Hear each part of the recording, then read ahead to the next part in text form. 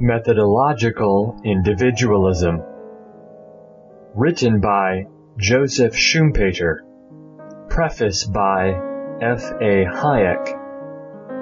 Read by Josiah Schmidt. Summary by Frank Van Dun. 1.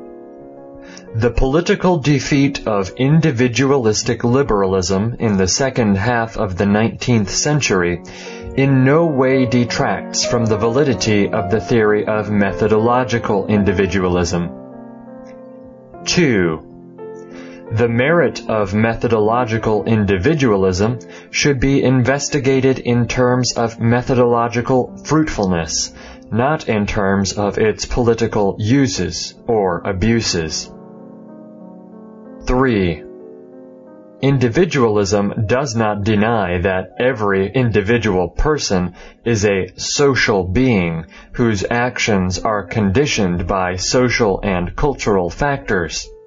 On the contrary, it seeks to explain social phenomena as being meaningful from the point of view of acting men and women. 4. In economics, it is both impossible and unnecessary to discard methodological individualism. Since the objective is to explain the operation of the price system, which is a social phenomenon, we cannot use the collectivist concept of national income, social capital, etc., because these already presuppose the pricing process. On the other hand, individualistic principles do give an adequate explanation.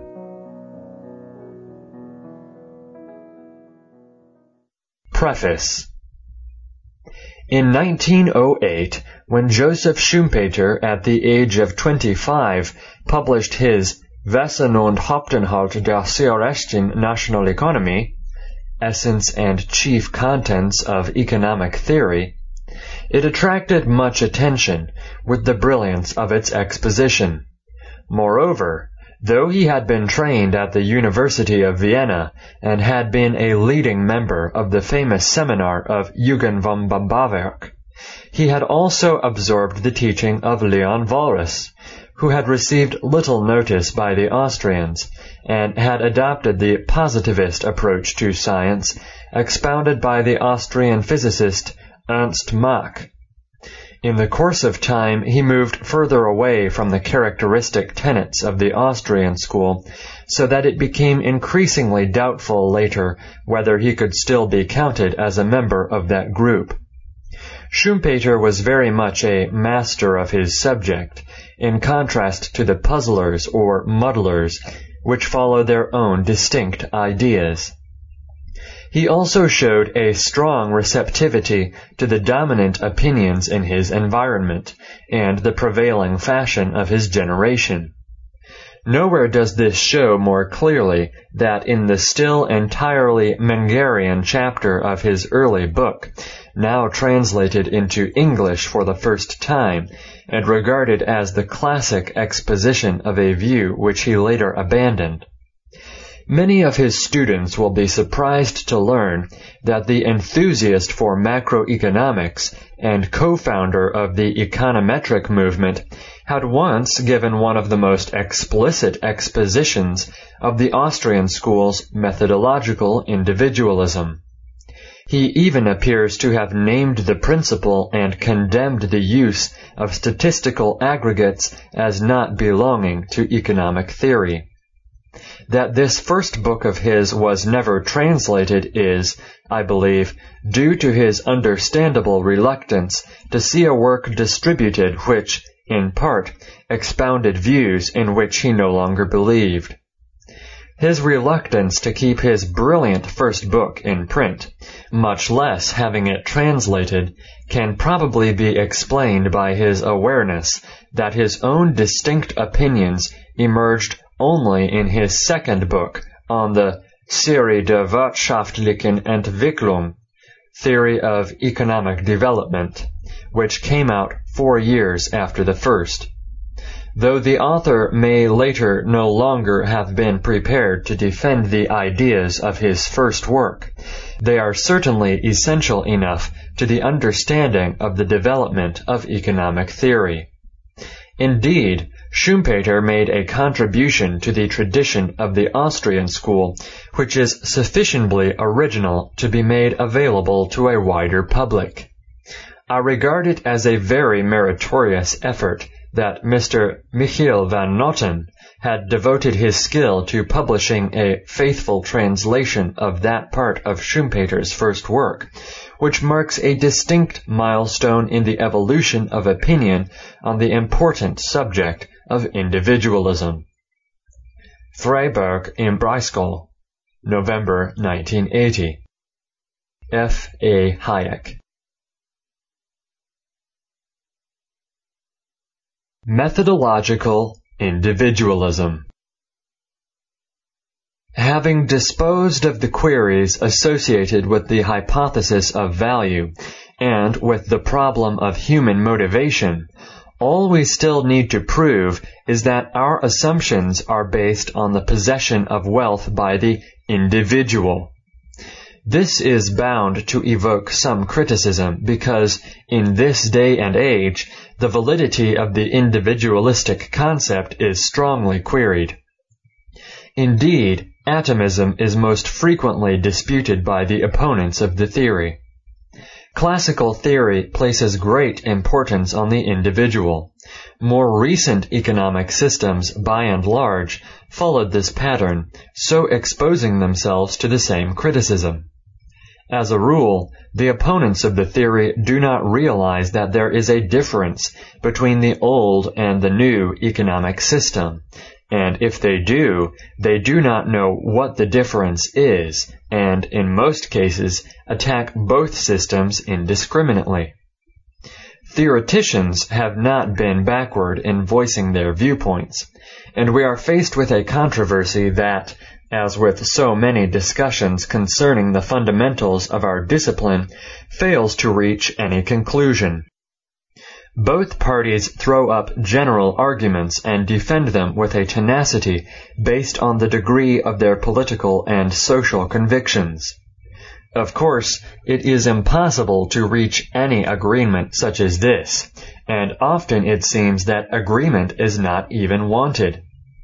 Yet, all that is needed to settle the dispute is to consider which problems actually need to be solved and what end results are wanted from these two opposing systems. By doing this, the dispute loses its controversial character, and the difficulties tend to resolve themselves. To achieve this, let us first consider the objections made by opponents of the theory of the individualistic conception of things, and then discuss various tendencies within the theory which pursue the same end. What did the critics of the classic system have in mind when they attacked its individualistic principle? As with almost all criticisms of the classic system, these are mainly directed at certain practical aspects. Political individualism, to a greater or lesser degree, opposes socialism and any type of social regulation. Slogans such as free play of economic forces, individual initiative and responsibility, and others were countered by opposing slogans. The political defeat of individualistic liberalism was also detrimental to the scientific reputation of whose works which held individualistic postulates apparently relating to the fundamentals of pure economy. Not only is this well known, but it is also known that the development of social political efforts which involved outstanding scientific support led to the vehement denial of individualism for ethical as much as for political reasons. The importance of the individual was under attack. He was told that he owed his existence and his development to society, and that the fruit of his work did not belong to him alone. But even forgetting this, there is still no doubt that the hatred of atomism in political economy comes mainly from this quarter. However, it is important to realize that there is not the slightest connection between individualistic science and political individualism. The attacks made by historians and social politicians against the individualistic national economies may be justified. To a certain extent they are. And if the historian criticizes the theoretician for his political beliefs, he is correct, as there is no doubt that such a belief would not have been possible had the theoretician studied his history more closely. But to put the blame for this on the science of political economy would be going too far. It is true that the theory widely advocates free competition. It is also true that, to a certain degree, free competition leads to maximum satisfaction of the economic parties involved.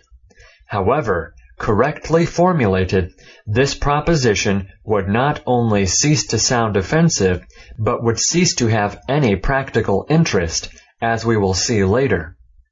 It is impossible to derive any arguments from the theory either for or against political individualism.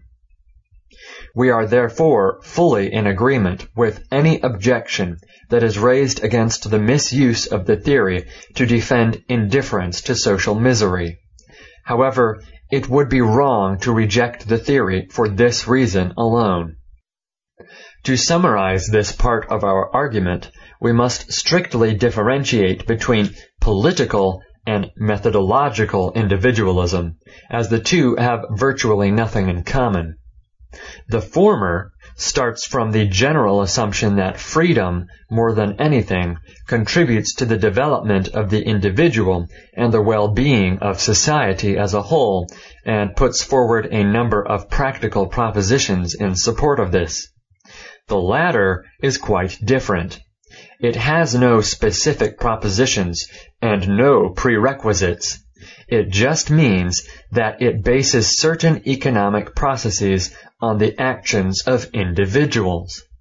Therefore, the question really is it practical to use the individual as a basis, and would there be enough scope in doing so, or would it be better, in view of specific problems and the national economy as a whole, to use society as a basis? The question is purely methodological and involves no important principle. The socialists can answer it in terms of methodological individualism, and the political individualists in terms of their social concept of things, without getting into conflict with their convictions. This way we have achieved something. Our question has lost its practical significance and has been divested of focal interest. This has happened many times before with modern economics, and here lies the difference, perhaps the biggest between modern and classical systems of economy. Often with modern economics, it is difficult to separate theory from practice. With the classical system, the lines are drawn much more distinctly, and, in fact, some theoreticians have vigorously denied that it has anything in common with the symbolic Manchester concept. But even so, its opponents are correct, inasmuch as it has again and again been violated. On the whole, however, economics as a science may be considered to be free of this obstacle. Let us now look at the second point of our thesis. We must admit at this point that we cannot do more than show that we are aware of the criticisms and what we think about them. An exhaustive answer to this whole issue can be drawn only from the whole of our argument. To replace the individualistic concept by a socialistic one, or at least placing more emphasis on the social factor, is one of the urgent reforms most frequently asked for. But how should we achieve this, and what advantage would we obtain from it? In our opinion, this tendency appears to a large extent to originate from the one discussed earlier on. The social politician and the national economist are in many cases one and the same person. If the former emphasizes the social factor, it is obvious for the latter to do the same. In this connection, we have to repeat what we said before. This is not necessary. Yet we cannot ignore what underlies the scientific approach of this group, but must take it into consideration.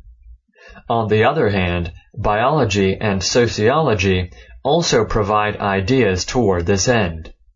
Some biologists speak of an erreur individualiste, from placing too much value on the individual, who, in fact, is only one link in a chain of a long development.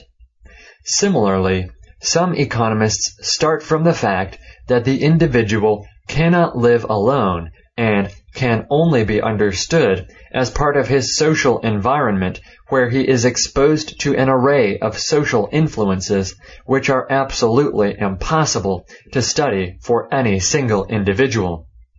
Therefore, an individualistic economy would be of little value, and many sociologists have pointed this out. Biology has had an even more direct influence by what is known as the organic concept of the state, which, however, is of no interest in this context. Finally, there is a third aspect which is advocated by some theoreticians who use the concept of society and social value within the scope of pure theory. Let us now elaborate on this theory. Little would be gained by joining the general discussion, which is, after all, only too well known. If we wanted to study, for instance, the nature of economics, we would have to comment on the two concepts which represent two completely opposite points of view in this field. On one hand, there is the concept of the national economy as an organism, and on the other hand, there is the concept of economy as a result of economic actions and the existence of individuals. Again, it is obvious that both these concepts can be defended by general arguments. Of course, every mass phenomena consists of individual phenomena, and the obvious conclusion is that we need to study the latter in order to understand the former. It is equally obvious that the members of one national economy or of one particular class are much more intimately connected by innumerable ties with each other than they are with members of any other grouping. Effects and counter-effects of either an economic or non-economic nature, as well as cooperation and antagonisms, play an important part which does not necessarily show up on the individual. This leads to the conclusion that any social group would have to be used as a unit on which the concept is based. One party can prove to the other that the state is not an animal body, and that every machine consists of distinguishable piece parts, and in the same way, the other party can equally well prove that people never live or work alone, and that a machine is more than just a number of incoherent iron parts. Yet again, we would like to emphasize that analogies and generalities do not serve any purpose. Only a detailed study can yield acceptable results. This particular matter is something different. What economics really is, i.e., whether the individual is the driving force or whether something else is unimportant. In general, we are happy to accept anything that social politicians and historians will tell us about this, and we do not believe that it is worth our while to discuss any abstract model in the sense of natural law. We do agree that the individual's actions are determined by social influences, and that any individual is a minute factor in this. In this particular concept, this is of no importance. What counts is not how these things really are, but how we put them into a model or pattern to serve our purpose as best as possible. In other words, which concept is the most practical format from the viewpoint of the results of pure economy? This proposition is as paradoxical as it is fundamental. Is the nature of a political economy supposed to be of no significance to the political economist? We not only believe that this is a valid question, but we can go further by saying that even the nature of economics is not important to us. We have to concentrate only on the end result that we want to achieve, which in this particular case is the price phenomena. Only by doing this will we be able to concentrate our thoughts clearly and precisely on what is really important. Applying what we have so far stated to the issue in question, we will be able to clearly understand the nature of what we call methodological individualism. As we have already stated, it does not have any practical requirements, nor any moral or other valuations of different organizational forms of economy, and therefore it cannot fall under the criticisms of this category. As we shall see, it also does not state any facts that might be decisive for the actions of the individual. We want to describe certain economic processes, and then only within very close limits. Broader reasons causing these processes might be interesting, but they do not affect our results. They fall into the field of sociology, and for that reason, our concept cannot be disproved by the evidence that the processes in a political economy cannot be interpreted on a purely individual basis.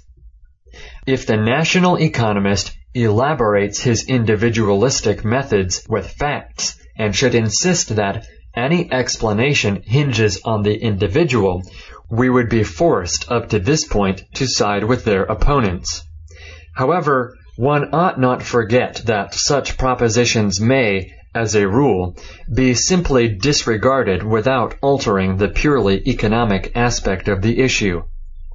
This type of case criticism can easily go too far, so that it is impossible to differentiate between right and wrong.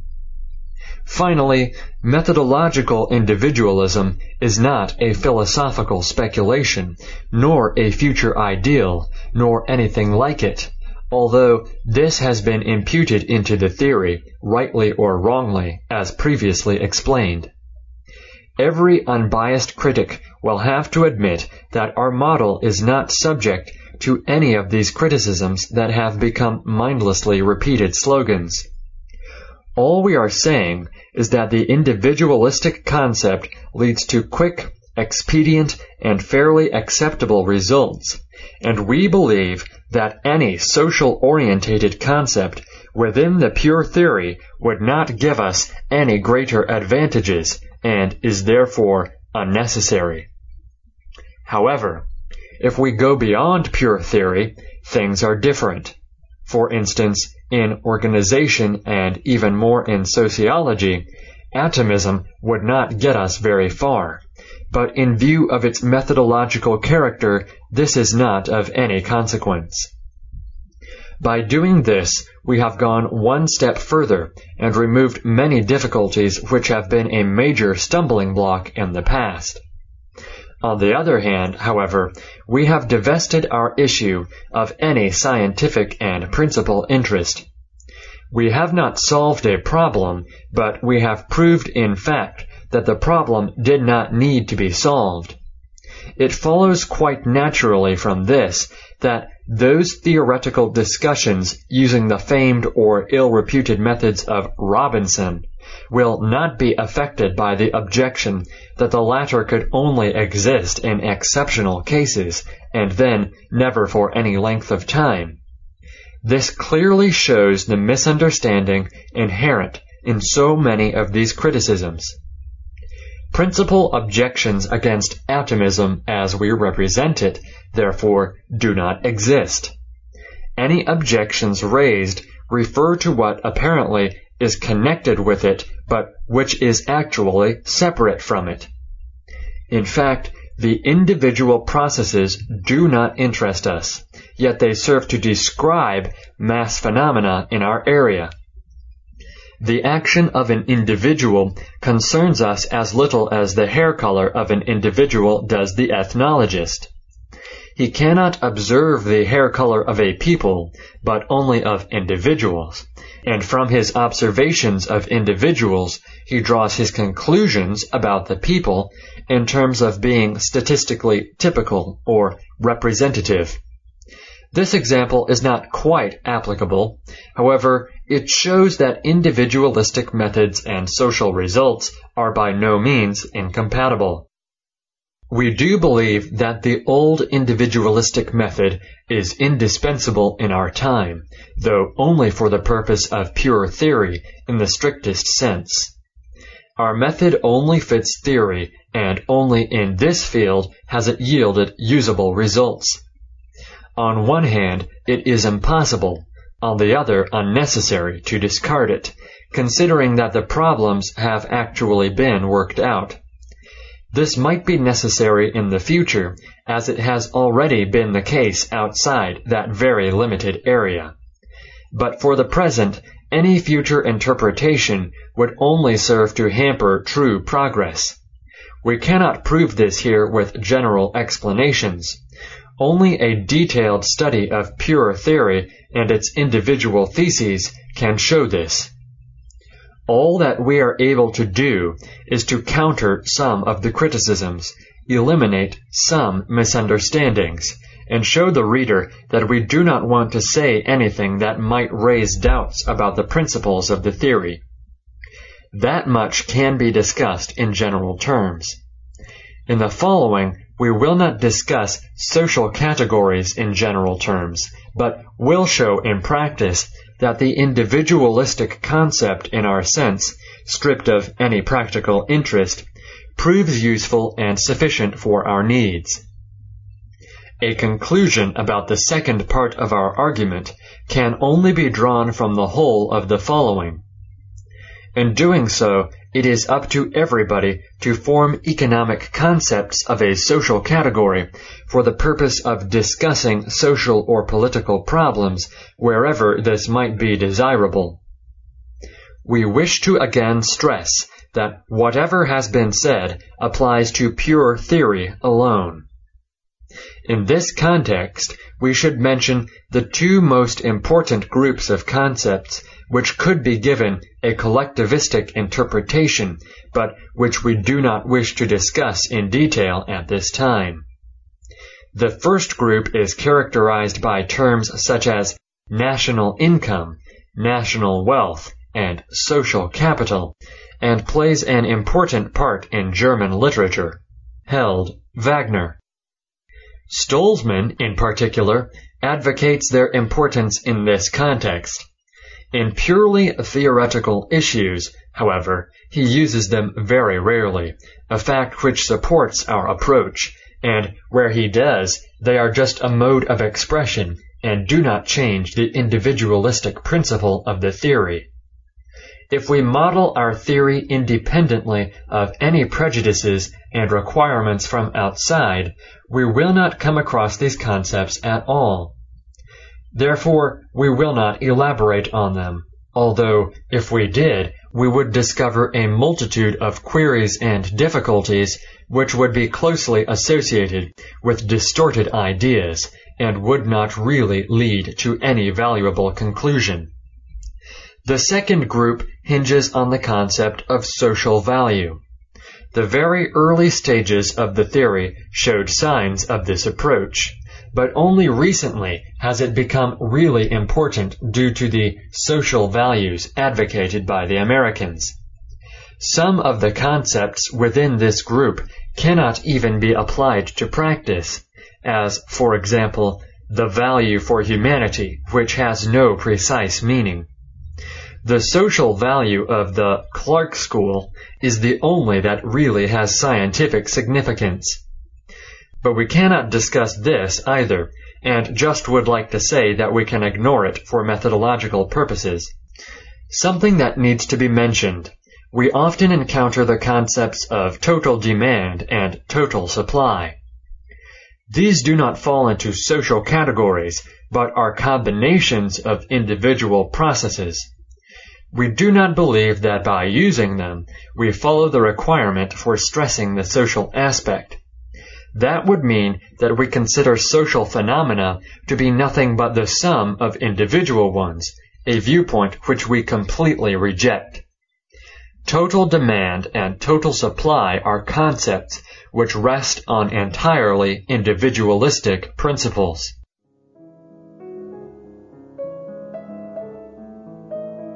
For more audiobooks and essays such as these, visit Mises.org at www.mises.org.